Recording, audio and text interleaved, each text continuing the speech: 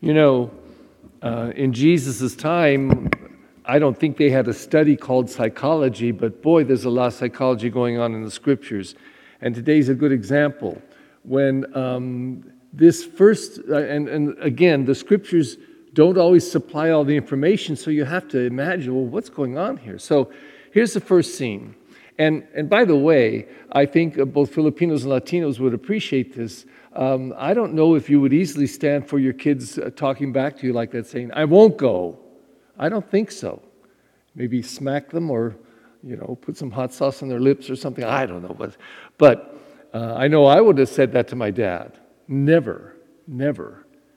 So here's this son. The father goes up to him and says, son, go out and work in the field. No, I don't want to. What's going on there?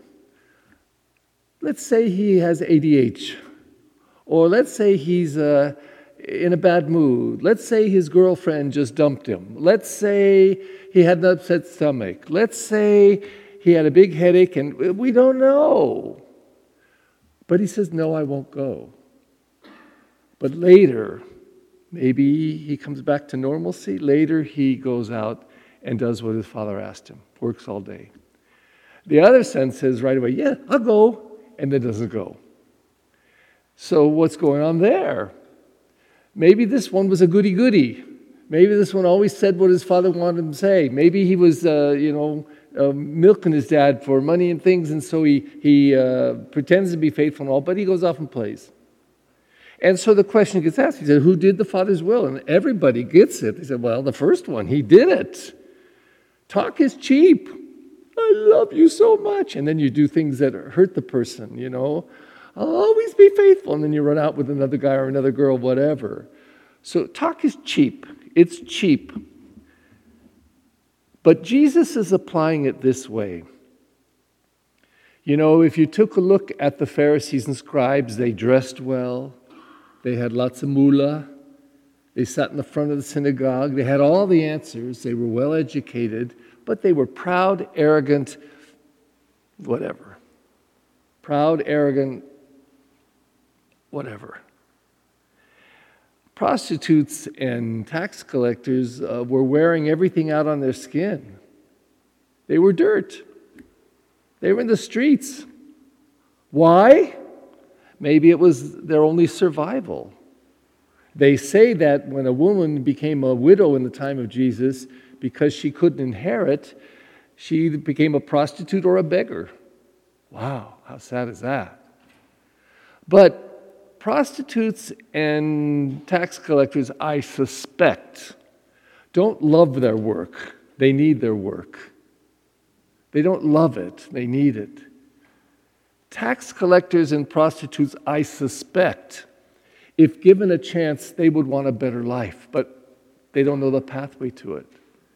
But then here's the mysterious and wonderful thing that happened. John the Baptist came along and started saying, behold, the Lamb of God, follow him, listen to him.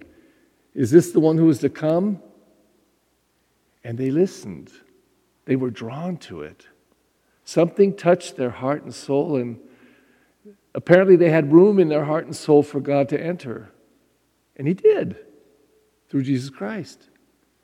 Whereas the scribes and Pharisees, they knew everything. They had all the answers. They were rich. They were smart. They were educated. Don't tell me what to do. I know what I'm. And they had no room in their heart. So these scriptures come alive for us. And they say, is there room in our hearts? How much do we long for God in our lives? The first reading from Zephaniah says, it was the poor and the humble and the lowly that had the room in their hearts to listen. But the stubborn and the arrogant and the proud and the know-it-alls, no room. So today, Advent just keeps prying us open. Where is that room for us? Where do we still need to change? What do we need to say we're sorry for? Is there anyone with whom we should or could reconcile? Do we have to ask for forgiveness? What's the one change more than anything else that we need to make? How could St. Bernard be a better parish? Is it as good as it can be? Is it filled with faith? Who are we and where are we going? Advent asks that. And it holds up to us, I'm going to say in a saint-like way, prostitutes and tax collectors, because they were open and they had the ability to listen to God. Please stand. Filled with faith and invitational trust, let us open our hearts and our prayers to our loving and living God.